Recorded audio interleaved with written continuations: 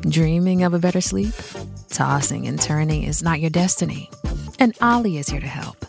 Ollie invites you to sink into sweet, sweet slumber to improve your mental and physical health and overall wellness.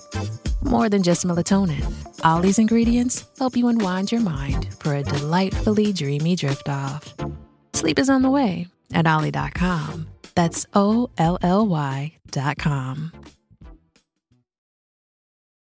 Does Monday at the office feel like a storm? Not with Microsoft Copilot. That feeling when Copilot gets everyone up to speed instantly? It's sunny again.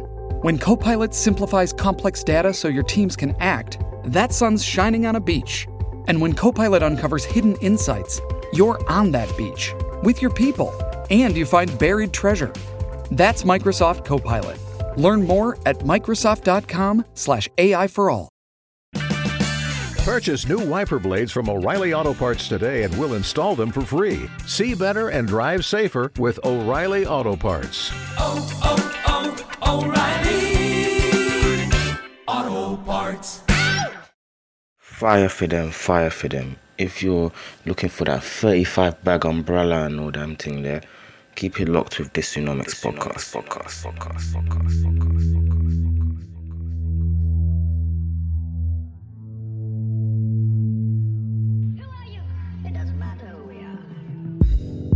Yo, welcome back to another episode of the #Dysonomics podcast. Make sure you check out last week's one. My boy Dr. Lee broke down the government's response to COVID-19 and why he thinks it's ineffective and why he thinks it's relatively poor compared to other countries.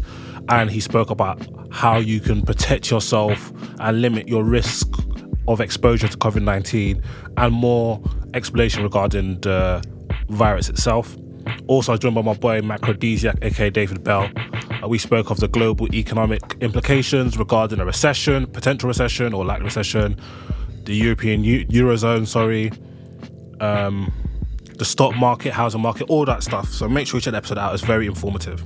This week now, it's just me. Bear with me. Might be a lot of talking, but there's a lot to go through. The street's been asking for it. I'm going to start off with the origin of COVID-19. Why the origin is an issue that the world must address. Then I'm going to go on and give you a coronavirus update. However, I'm recording this on Sunday, the 22nd of March. So the information will be as accurate as of that regarding the numbers of infections, blah, blah, blah. I'm going to speak on what's been happening on the front lines. I've been speaking to doctors, general practitioners and nurses. So I'm going to give some of the comments Dave relayed to me and why it's important to stay in your blood clot home. And then from there, I'm going to speak on the government response this week, especially Friday's address by Boris Johnson and Rishi Sunak, which leads on to the closing topic, which I think there's a big debate on. Corbyn was asking to blow the bag, Madam said there weren't no P for it. All of a sudden, there's hella P's, magic money tree, blah, blah, blah. Corbyn was right, blah, blah, blah. So I'm going to get into that as well. Because at first, I get really agitated with that because I think, come on, guys, you're being silly. But, of course, naturally, not everybody has that level of economic information. And that's not even on a boy thing. That's just the general truth. Like, there's certain things that I have no idea about from a medical perspective. And I'll say stuff and then my boys will be like, yo, that's dumb because X, Y, Z. Do you see what I'm saying? So, let's start off with where the hell did this coronavirus-ish come from? Well, let's start off with China, yeah? There's a thing called a wet market. And you're probably thinking, what the hell is a wet market? A wet market is a market selling fresh meat, fish, produce, and other perishable goods, distinguished from dry markets, which sell durable goods such as fabric, electronics, blah, blah, blah. A wet market in China, in Wuhan, China, they're the one that's catching all the heat for this because it is the most probable source of this coronavirus outbreak. Patients who came down with the disease at the end of December all had connections to the Hunan seafood market in Wuhan, China. The complex was still selling live fish, meat, and wild animals, and researchers believe a new virus mutated from the corona common in animals and jumped over to humans in the Wuhan bazaar. So I beg you, man, Google these markets, fam. Just do a young YouTube. It is absolutely bonkers. You are seeing animals that have no right being anywhere near each other are right next to each other. Because like, I'm talking bats, pheasants, snakes, dogs. It is bonkers. So you're thinking that all the bacteria in these animals are doing a bad bitch link up and causing an absolute madness. It is insane. The novel coronavirus and SARS outbreak of 2003 have two things in common, yeah? They're both on coronavirus family, of course. They are more than likely to have started in wet markets, such as outdoor stores, and they're squeezed together in narrow lanes where the locals there and visitors shop for cut meat and ripe produce. A stall selling caged chickens may neighbour a butcher counter where meat is chopped by nearby dogs, and nearby dogs watch hungrily. Some vendors hawk hares while seafood stalls display glistening fish and shrimp.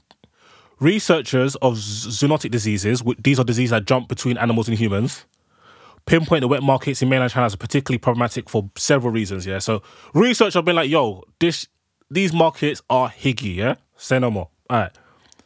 The first reason is these markets often have many different kinds of animals, some wild, some domesticated, and not naturally native to that part of China. So you're having, as I said, you're having domesticated animals that are not even from ends, and you're having wild joints. Like, nah, fam. The stress of captivity in this chaotic market weakens the animal's immune system. So these animals their system are not as strong as they will be in their natural habitat because they're in very stressful, mad environments. And this obviously, naturally, this will create an environment where viruses from different species can mingle, swap bits of their genetic code and spread from one species to another. According to biologist Kevin Olival, Vice President of Research of EcoHealth Alliance, when that happens, occasionally a new strain of an animal virus gets a foothold in humans and an outbreak like this erupts. It's just crazy. These markets are so poorly regulated. Imagine that happening in the ends. It's impossible. You get shut down. In the case of SARS and the new coronavirus disease called COVID-19, bats were the original hosts. The bats then infected other animals which transmitted disease to humans. The coronavirus has killed so many people so far. Like, for example, in Italy, they were saying on Friday, almost 800 people died from COVID-19 in a day. Shortly after this recent outbreak, Wuhan authorities banned the trade of live animals and at all wet markets there soon after. China announced a temporary national ban on buying and selling and transportation of wild animals in the markets. On 25th of February, China's wildlife farm industry, valued at $74 billion, had permanently shut down. China's meat industry, valued at $7 billion, and employs 1 million people as well. It's crazy. The reason why people say bats are the origin because of the research that's been coming out. So, for example, if you look at... Hold on. Let me just get this out right now. So, if you look at a detailed report released from the Wuhan Institute of Virology, the new coronavirus's genetic makeup is 96% identical to that of a coronavirus found in bats. However, there's another study that's not published yet, argues that the genetic sequences of coronavirus in pangolins are 99% similar to the human viruses. Fam, I had to Google what a pangolin is because this is mad. There's some properties that could also be seen as snakes. And these are all things that people in these wet markets just be chopping. And if these viruses are conjured up in these animals and they're transmitted from animal to animal, even in other animals that we could be chopping, they come to humans. It's just absolutely wild, fam. So, why are Trump and other people putting on mad pressure on China? I'm not sure anyone's seen the video where Trump's like, it's China. It's China. There are reports of dozens of incidents of bias against Chinese Americans in this country. Your own aide, Secretary Azar, says he does not use this term. He says ethnicity does not cause the virus. Why do you keep using this? A lot of people say it's racist. It's not racist at all, no, not at all. It comes from China. That's why. It comes from China. I want to be accurate. Now I'm going to give you a timeline of the events. So, let's try and make this as quick as possible. December 10, Wei Xinjiang, one of the earliest known coronavirus patients, starts to fall ill. December 16th, listen to how far this, bruv, man, they weren't even in Ghana yet, cuz. Patient made it to Wuhan Central Hospital with infection in both lungs, but resistant to anti-flu drugs. Staff later learned that he worked at a wildlife market connected to the outbreak. December 27th, Wuhan health officials are told that new coronavirus is causing illnesses. The 30th of December, Ai Fen, a top director of Wuhan Central University Hospital, posted information on WeChat about the new virus. She was reprimanded for doing so and told not to spread information about it. Wuhan Dr. Li Wenliang also shares information on WeChat about SARS-like virus. He's called in for questions immediately after. Wuhan Health Commission notifies hospitals of pneumonia of unclear cause and orders them to report any related information. December 31st, New Year's Eve. Wuhan health official confirms 27 cases of illnesses and a close market they think related to the virus spread. China tells the World Health Organization office about the cases of an unknown illness. So 20 days later, China eventually told the WHO. January 1, Wuhan Public Secretary Bureau brings in for question 8 doctors who are posting information about the illness on WeChat. An official of Hubei Provincial Health Commission orders labs, which had already determined the novel virus was similar to SARS, to stop testing samples and to destroy existing samples. On January the 1st, they were trying to bury fucking evidence, fam. On January the 1st. It's almost end of March. January the 2nd, Chinese researchers mapped the new coronavirus complete genetic information. This information is not made public until January the 9th. So 7 days they sat on it. China announces its mapped coronavirus genome on January 9th. From January 11th to 17th, important research CCP meeting held in Wuhan. During the time, the Wuhan Health Commission insists there are no new cases. No new cases yet. Say this. January 13th. First coronavirus case reported in China, the first known case outside China. January 14, WHO announces Chinese authorities have seen no clear evidence of human-to-human transmission of the novel virus. January 14, them man were telling us that there's no clear evidence of human-to-human transmissions. These times is when pamming niggas since December the 10th.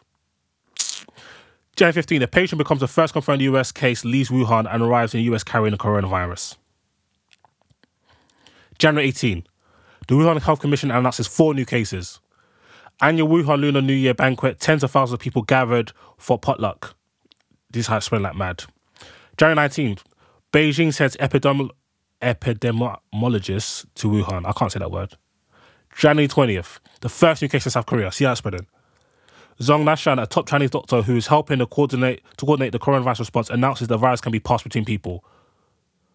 A month and a week later, January 23, Wuhan and 3 other cities are put on lockdown. Right around this time, approximately 5 million people leave the city without being screened for illnesses.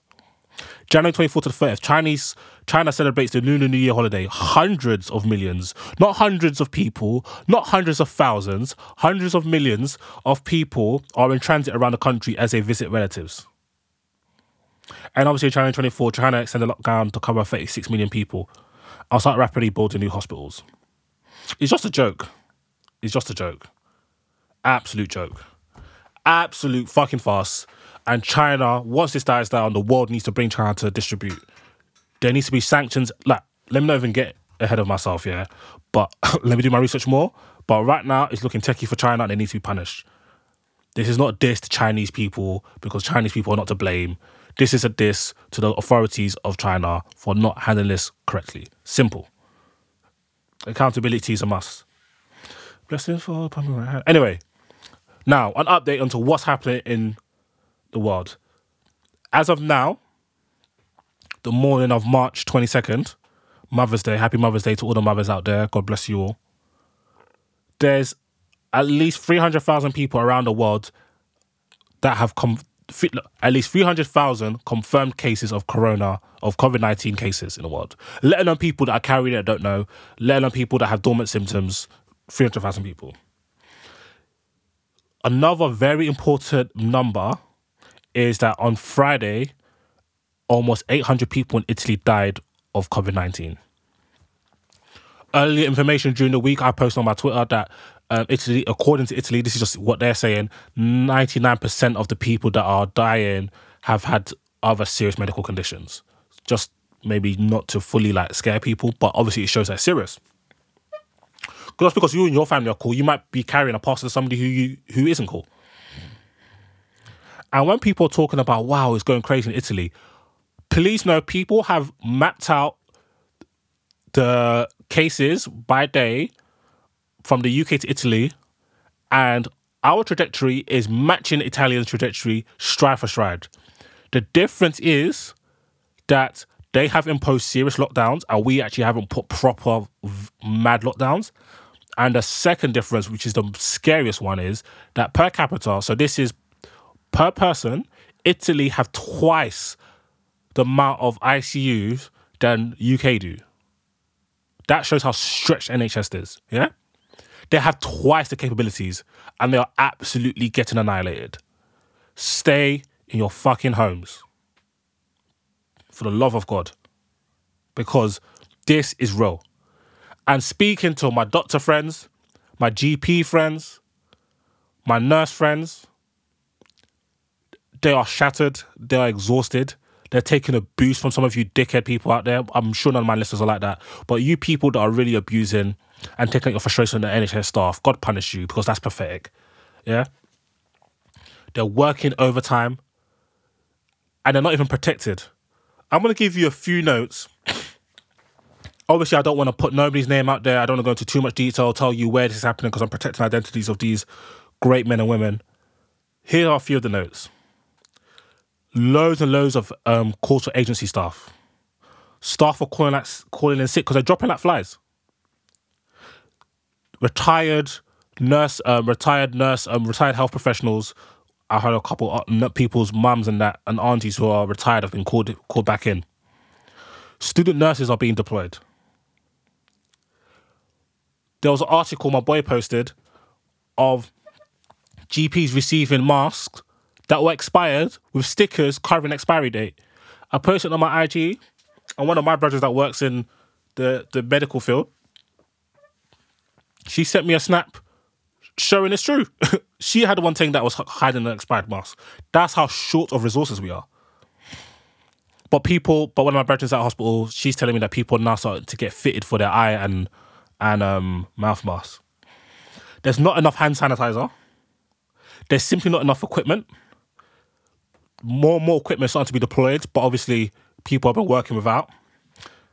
Visiting hours are being cut, of course. People with money are finessing the game because they're getting. Some people with money have no symptoms when they're getting tests, which is just an absolute violation. It's just fucking irritating. And these celebrities, and I'm pro-celebrity, people listen to my podcast, I'm always defending celebrities. I'm always saying, they're not your role models, let them live their life, let them do as they please. Don't get onto them because they're rich, successful, I support athletes. But these are, I've got coronavirus, guys. Like, please stay safe. This message is sponsored by Gillette. That's how I feel it is, like, stay calm. Like, I feel like it's just raising the hysteria. Also, the rationing of masks, because it isn't enough, is crazy, yeah? Because they're obviously trying to prioritise the mask for people that are dealing with patients that have got the baked face symptoms, so the coughing and the temperature.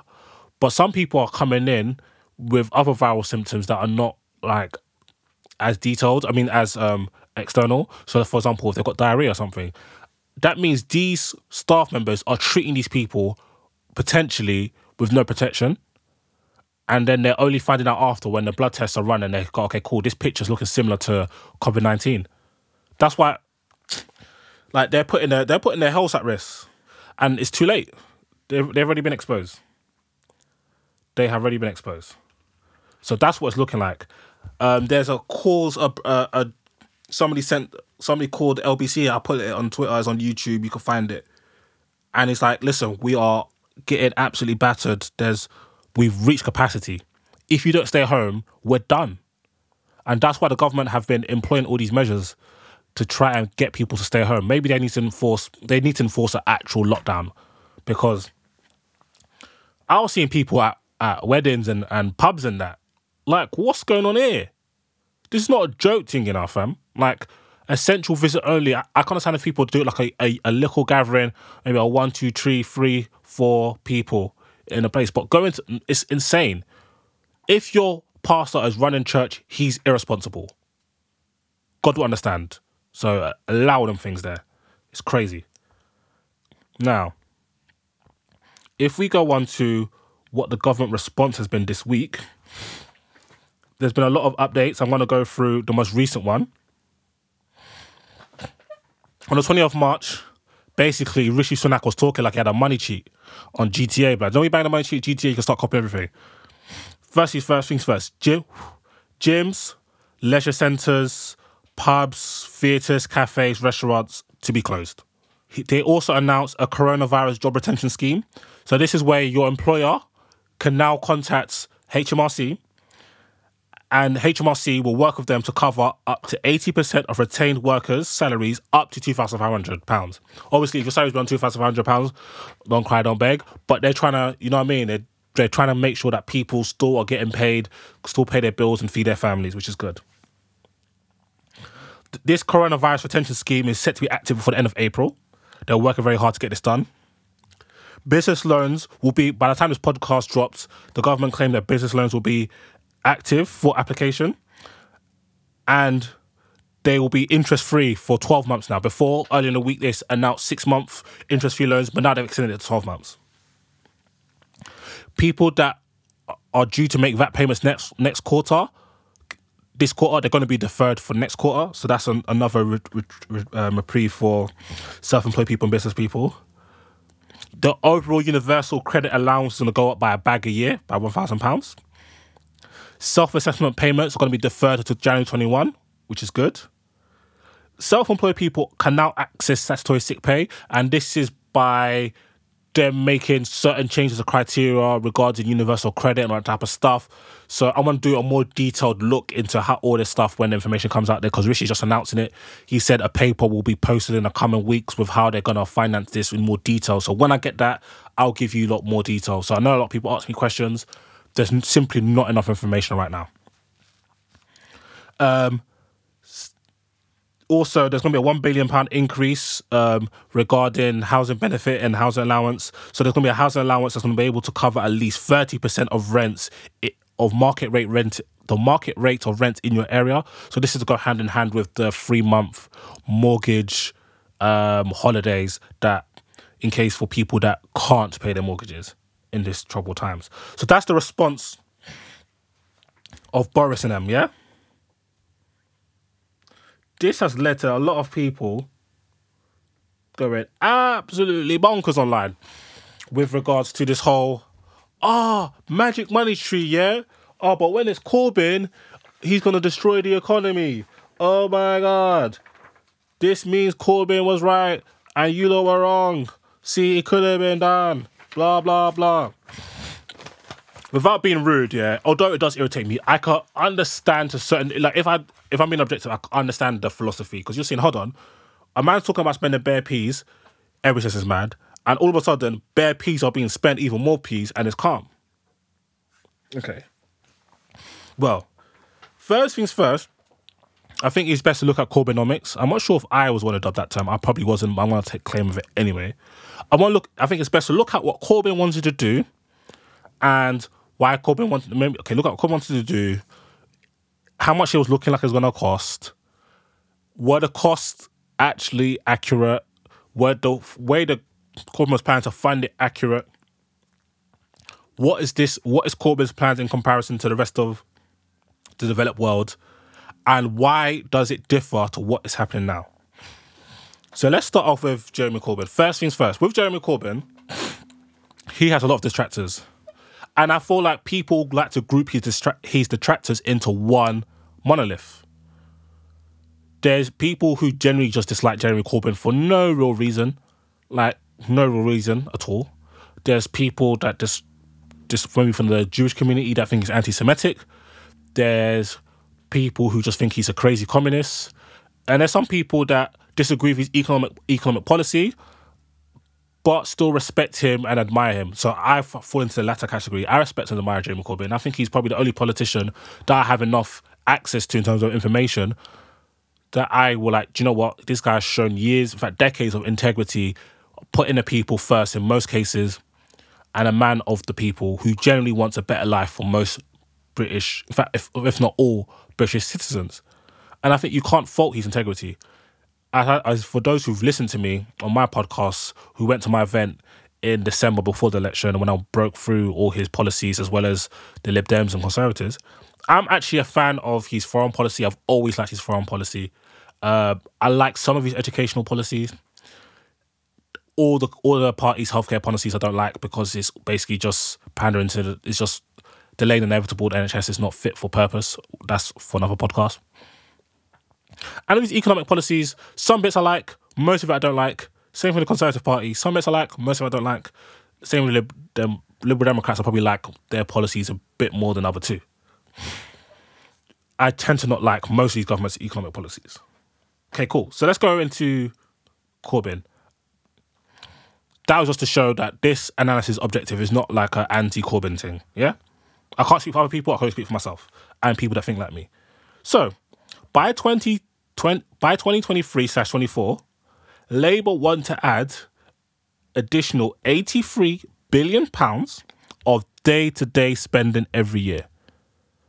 An additional £83 billion of day-to-day spending. Do you know how much £83 billion is? Well, so if you look at 2019 to 2020 financial year, the government expenditure was about £842.8 billion. So this will be 9.85% of that. So it's a significant increase. Cool.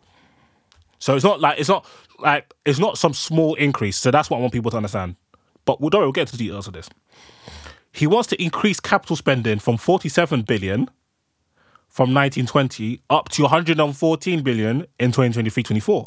So from 47 billion to 114 billion, so more than double. Cool. Total public spending in a March 19 statement last year, which I went through in my podcast, was about 37.8% of national income. Corbyn's plans wanted to push it to 44% of national income.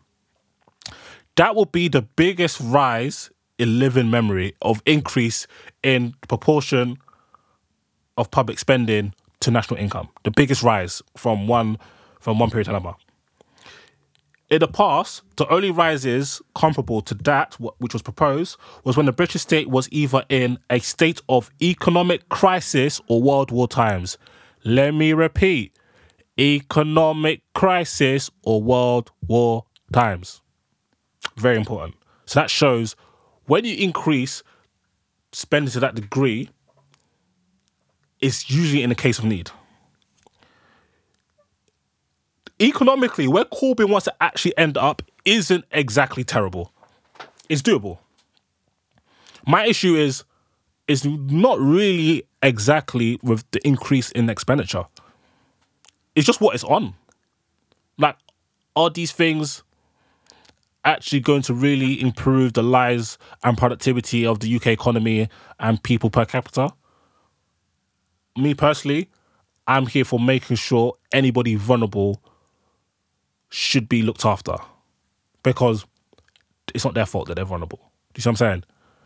I want there to be a safety net for everybody's society. I don't want people to fall through the cracks. When people fall through the cracks, not only morally it is wrong for having, in a prosperous nation, people living in utter wallows, but also for health and safety for the rest of society, because this is how people turn to crime and stuff like that. There's no brainer to me. I don't feel like a country can be this successful and we have people, thousands of people sleep on the streets every night.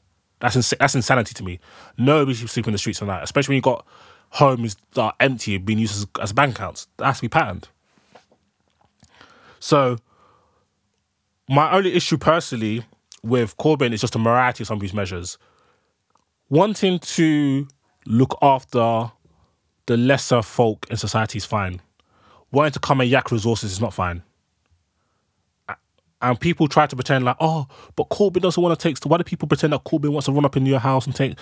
Well, he's already said it. He's already said in the manifesto, which I read every single word and line of, yeah? He wants to do certain things where in companies, 10% of your company is going to be given to the workers. That's insane. So for all the people who are working right now and are seeing things go tits up, especially you self-employed people, especially people with businesses, when things are going tits up, yeah? Are your workers chopping the debt? Are they chopping the L's? Or the only thing that's happened to them is they lose their jobs. Worst case scenario. So if you've taken no risk in building up my company, why should you now take equity now my company's popping? especially when the shit hits the fan, you ain't taking the L's like me. And to me, that's authorised theft. Sorry. Wanting to confiscate the assets of private schools. Huh? And also nationalising all these industries is just imposing your will and just taking from private sectors. My main issue with that is I don't believe a central state can efficiently run an economy. It's just too much. It's too much to handle.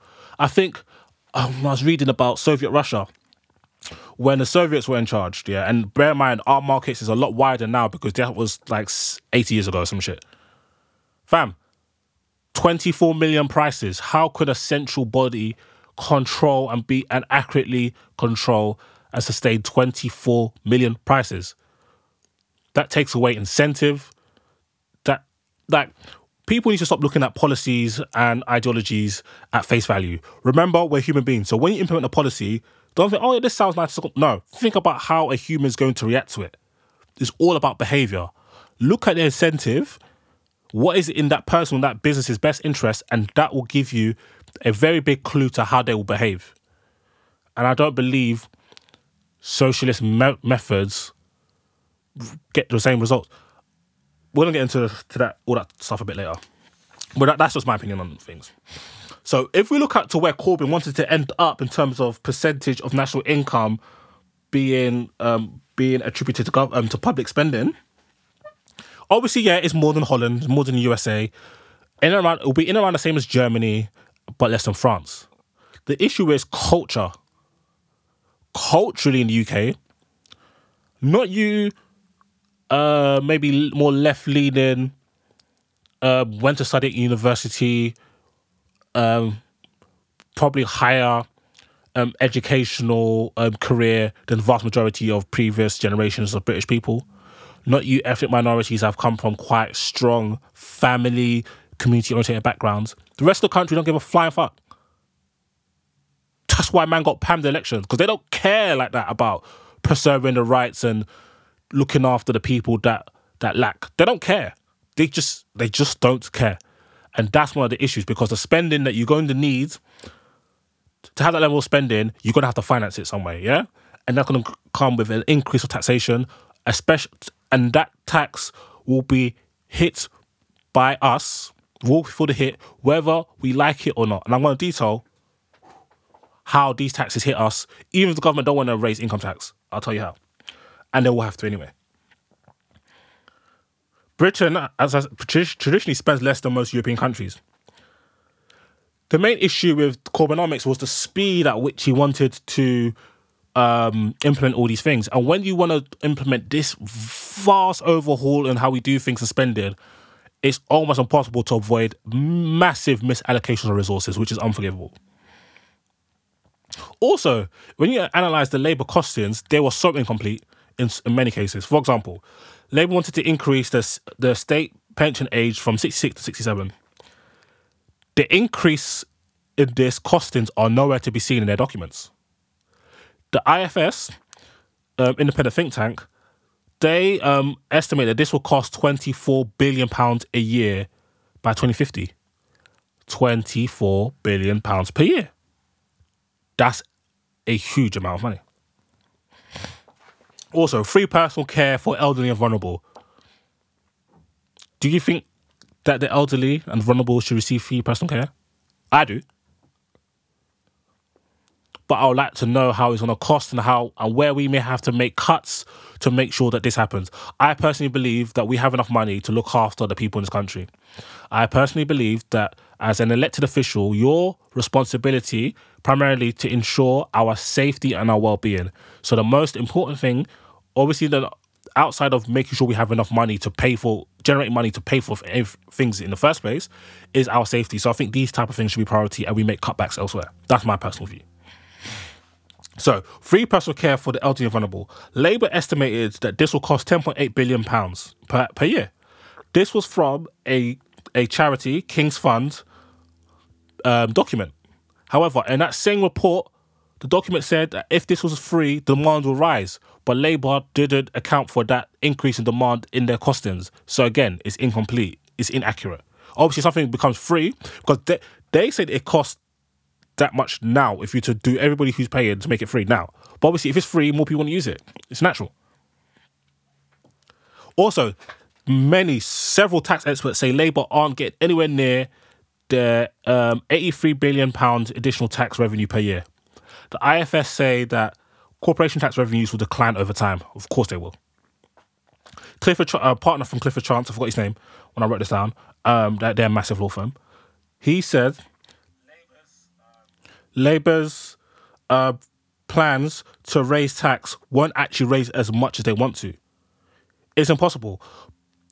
Especially, look at Labour's financial transactions tax, yeah? So this is on trades and all that type of stuff. If you look at derivatives, which have no value when they're put in place, how can you tax that? You're not raising anything. It doesn't make sense. Also, capital gains tax. That's going to be easily to finesse because people just time their sales around the tax years and stuff. 3/4 of the £83 billion of what Labour intended to raise in terms of tax funds were levied, shall I say, on companies, so corporation tax on them, and people holding securities, financial securities. Like, researchers reckon they'll do well to get 2/3 of that. These taxes will just get passed on to customers, consumers, and employees. You tax the increased tax in corporation. They're gonna be okay, cool. Labour, you man got me still. Cool. Here's the extra. No, they'll be like, okay, cool. Our expenses are going up. Our profits are going down. So what we need to do, we need to pass these costs on to the consumer. Maybe a couple of job losses in that. But Bob's your uncle. We've made up our losses. That's how it works. We see it all the time. Also, borrowing to nationalise British Telecom and provide free broadband is possible. They can do that if they wanted to. But is this a responsible use of resources? Are you really borrowing to put broadband in rural areas that there's no evidence that is going to deliver high returns to the UK economy? A noble procedure, but a waste of money. If you're balancing out, because there is no unlimited cash. Like, every pound you spend is a pound you could have spent elsewhere, and it has a consequence. Yeah, we're gonna get into that. So, how are Boris and them blowing a bag like this? Yeah. So, Rishi touched on it during a press conference, and he said there's going to be, as I said, there's going to be a document dropping. And I'm going to give my analysis on what I think, and it's pretty obvious and from what many people think, because Boris already said on the radio it's from borrowing. This is how it's going to run. Okay, there's a thing called a gilt, yeah? And a gilt is just a fancy name for UK government bonds. What's a bond?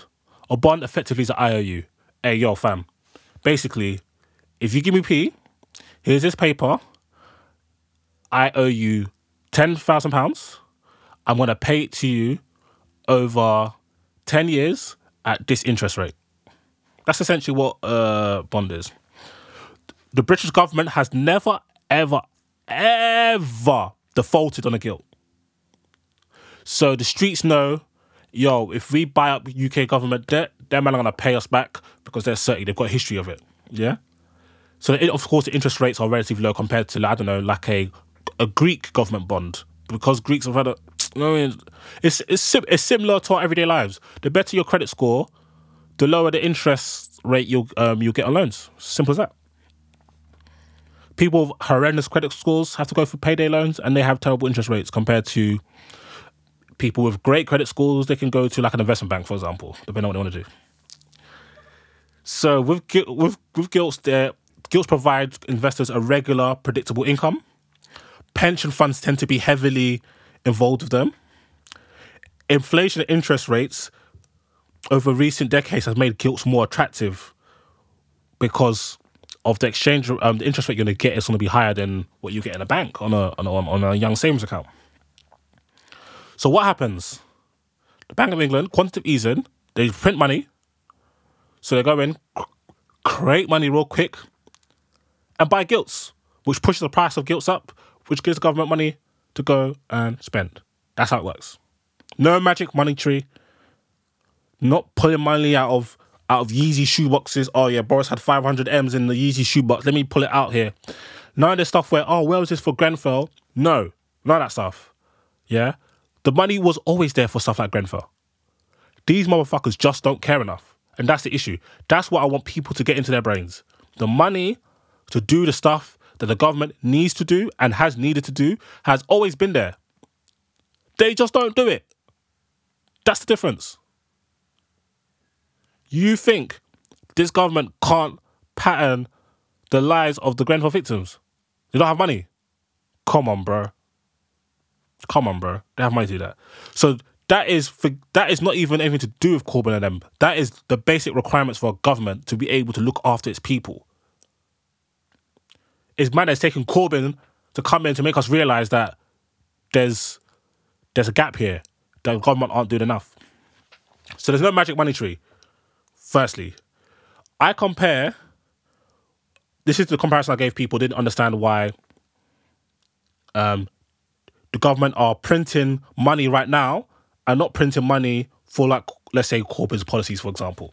Here's the reason why. There's consequences when you do this, which I'm going to get into later. But take this example. The same family, yeah? Let's call it the... Sharon, she has a daughter. Sharon's daughter is really smart. She wants her daughter to do French lessons. But she doesn't have that much money. She thinks if my daughter does French lessons, she'll get into this private school that's going to really set her up for the future and it's going to take us out of the hood, blah, blah, blah, blah, blah. If we find out that Sharon took a crazy-ass payday loan with her 1,500% APR, we'll be like, that's a bit silly. Why would you take out a payday loan just to finance your daughter's French lessons? Yeah, it's a good cause, but it's not worth that drastic measure. However, if Sharon and her daughter were faced with eviction, if they didn't come up with £5,000 of rent arrears in 2 days and they'll be on the streets with nowhere to go to, no family to rely on, if they took a payday loan, we will understand that. Like, you understand that more because, okay, it's a very terrible terms, financial terms, but at least it will let us survive and then we're going to try and figure it out on the other side. That's the same thing. That's the same thing here. A lot of the policies Corbyn wants to implement in terms of like the Wi-Fi and all those things, good, noble policies, but what is the actual benefit and is it worth the long-term economic implications of borrowing? Because some we're going to have to pay that money back. It's not like it doesn't disappear. We are going to have to pay for it. Just because you don't pay for it now, don't mean they can pay for it later. And I already told you just now about how it will be passed down to us as consumers. Even people, the NHS, the amount of money needed for the NHS to operate in its current model, to get the right amount of investment, all of us are going to have to be chopping. There's going to have to be a 60-70% tax rate. And people ain't having that. And it'll be like a black hole anyway, because the more and more healthy people get, the more and more the cost of medicine gets up, the price to maintain that system goes up and up and up. And anyway, you can't physically maintain it solely reliant on taxpayers' money. That's a story for another day. So yeah, and back to why...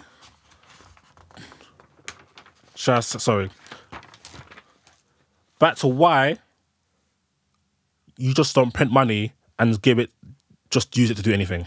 Some people say, why don't you just print money and give it to people? And the government are pretty much going to do that now. But the reason why this isn't done regularly, I'm going to say two names. 1920s Germany and 2000 Zimbabwe. Hyper bleeping inflation. If you just print money, the money you already have loses value.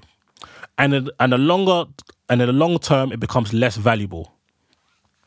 Do you remember back in the days when if you had £1, you can go to the shop. This is probably for us in the late 20s, early 30s and above. You can go to a shop, you have a £1 coin, grab a Snickers and probably grab a can of Coke. Nowadays, you give boss a £1 for a can of Coke, you get 15p back. Back in the days, a child bus journey was 40p and adult was 70p. It's like £1.40 something now. There's a thing called PPP, purchasing power parity. what our pound gets us now ain't the same as what our pound got us 20, 30 years ago, fam. Like I said on my podcast, in 1996, $6,000 will get you a deposit in a home and get you a deposit on a home. $6,000 might not even be your stamp duty right now. And that's the effect of inflation over time. And in that period of time, we've seen in the last, let's say, since 2007, so over 13 years, we've seen mad levels of quantitative easing. And all that's done is destroy the value of money long term and also increase the wealth inequality, which I'll go into later. So our purchasing power gets pammed and we end up in the back same position before. Let's say you give everybody 10 bags each. Let's say it's not in an economic crisis time. Just literally gave everybody 10 bags each. What people are doing? People want to be going buy iPads, MacBooks, iPhones, What's it going to do? Push up the price of iPads, MacBooks, because demand is high. And also they become more scarce because they ain't enough to match demand. Price goes up. Fam, in Zimbabwe, they had to start to print out $100 trillion bills because that's how wild the currency got. So the magic money tree is essentially your central bank printing out money, buying assets, bonds, creating a money supply for banks and as well as for the government to go out and borrow and go out and finance all these crazy stuff. So quantitative easing, which is obviously the buying of these bonds and all that type of stuff. What are the positives of this? So why is it useful potentially in these times?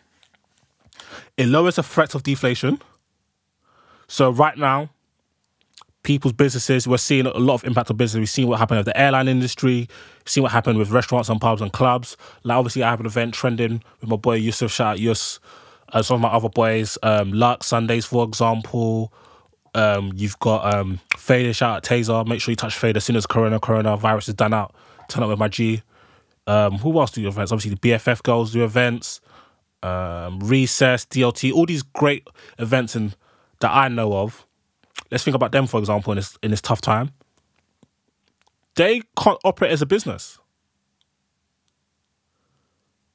They don't work. So that's that output, that money generation going out in the economy.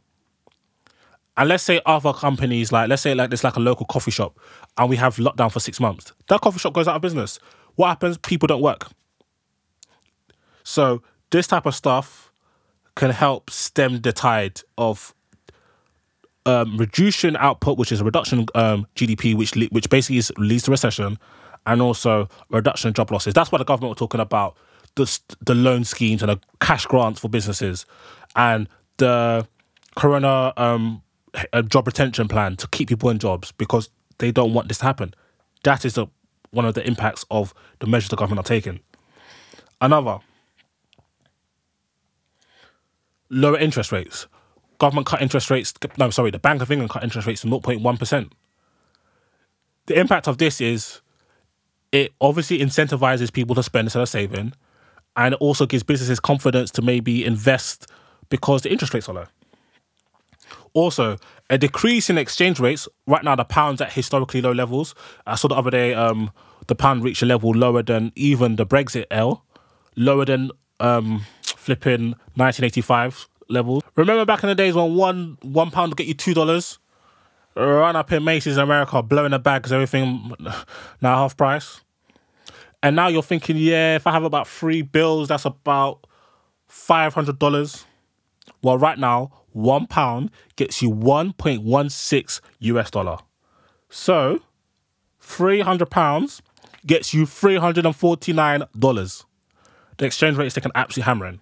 Why that can be a positive for the economy is that it makes our exports more competitive. But obviously, in this stage, people ain't really trying to shop on that, you get me? So, that's all techie. The negatives is increase in wealth inequality. So what we've seen since 2007-8 is that obviously the Bank of England, quantitative easing, low interest rates, buying up bonds and all that type of stuff, providing banks with more liquidity, etc., and ability to lend and borrow at cheaper rates. What has that led to? Massive gains in the stock market. Obviously, they're getting pammed now. And house prices going up through the roof, which making it more expensive to buy a house, and the rents for people like me and people like you at home more expensive. Also, inflationary pressure. Obviously, if you've got increased money supply, there's going to be inflationary pressure. Prices will go up, just as I spoke about. Potential hyper inflation.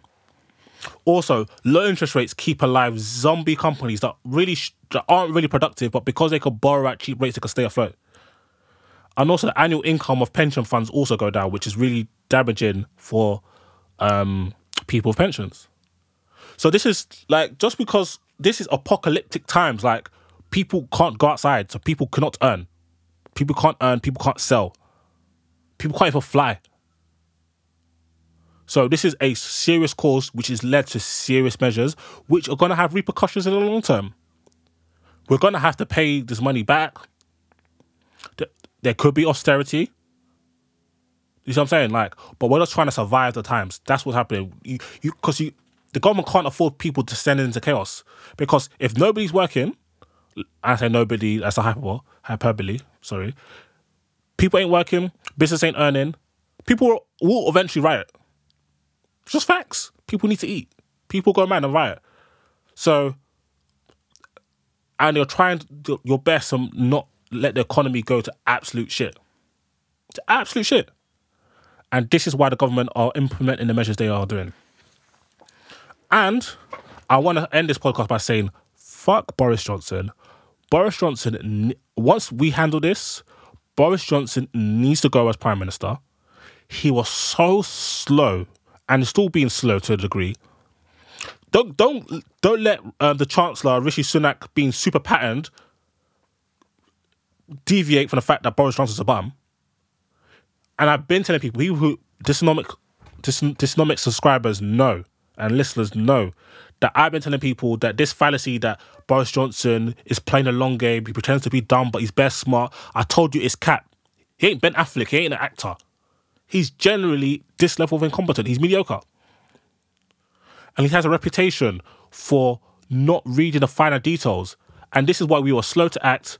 And even now, we're still being relatively slow in regards to not having a full-on lockdown. And that's why we're going to get hit harder than Italy, unfortunately, people. So this L from Boris Johnson is going to cost people their lives, unfortunately.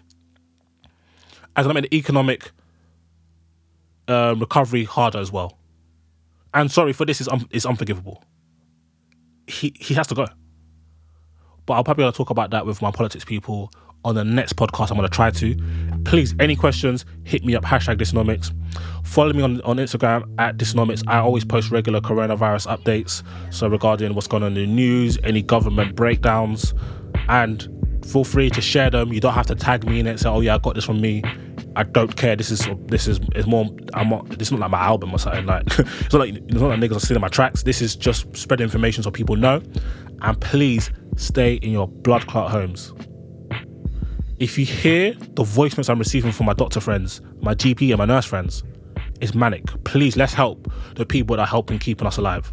And until next week, God bless you. Peace. Stay safe.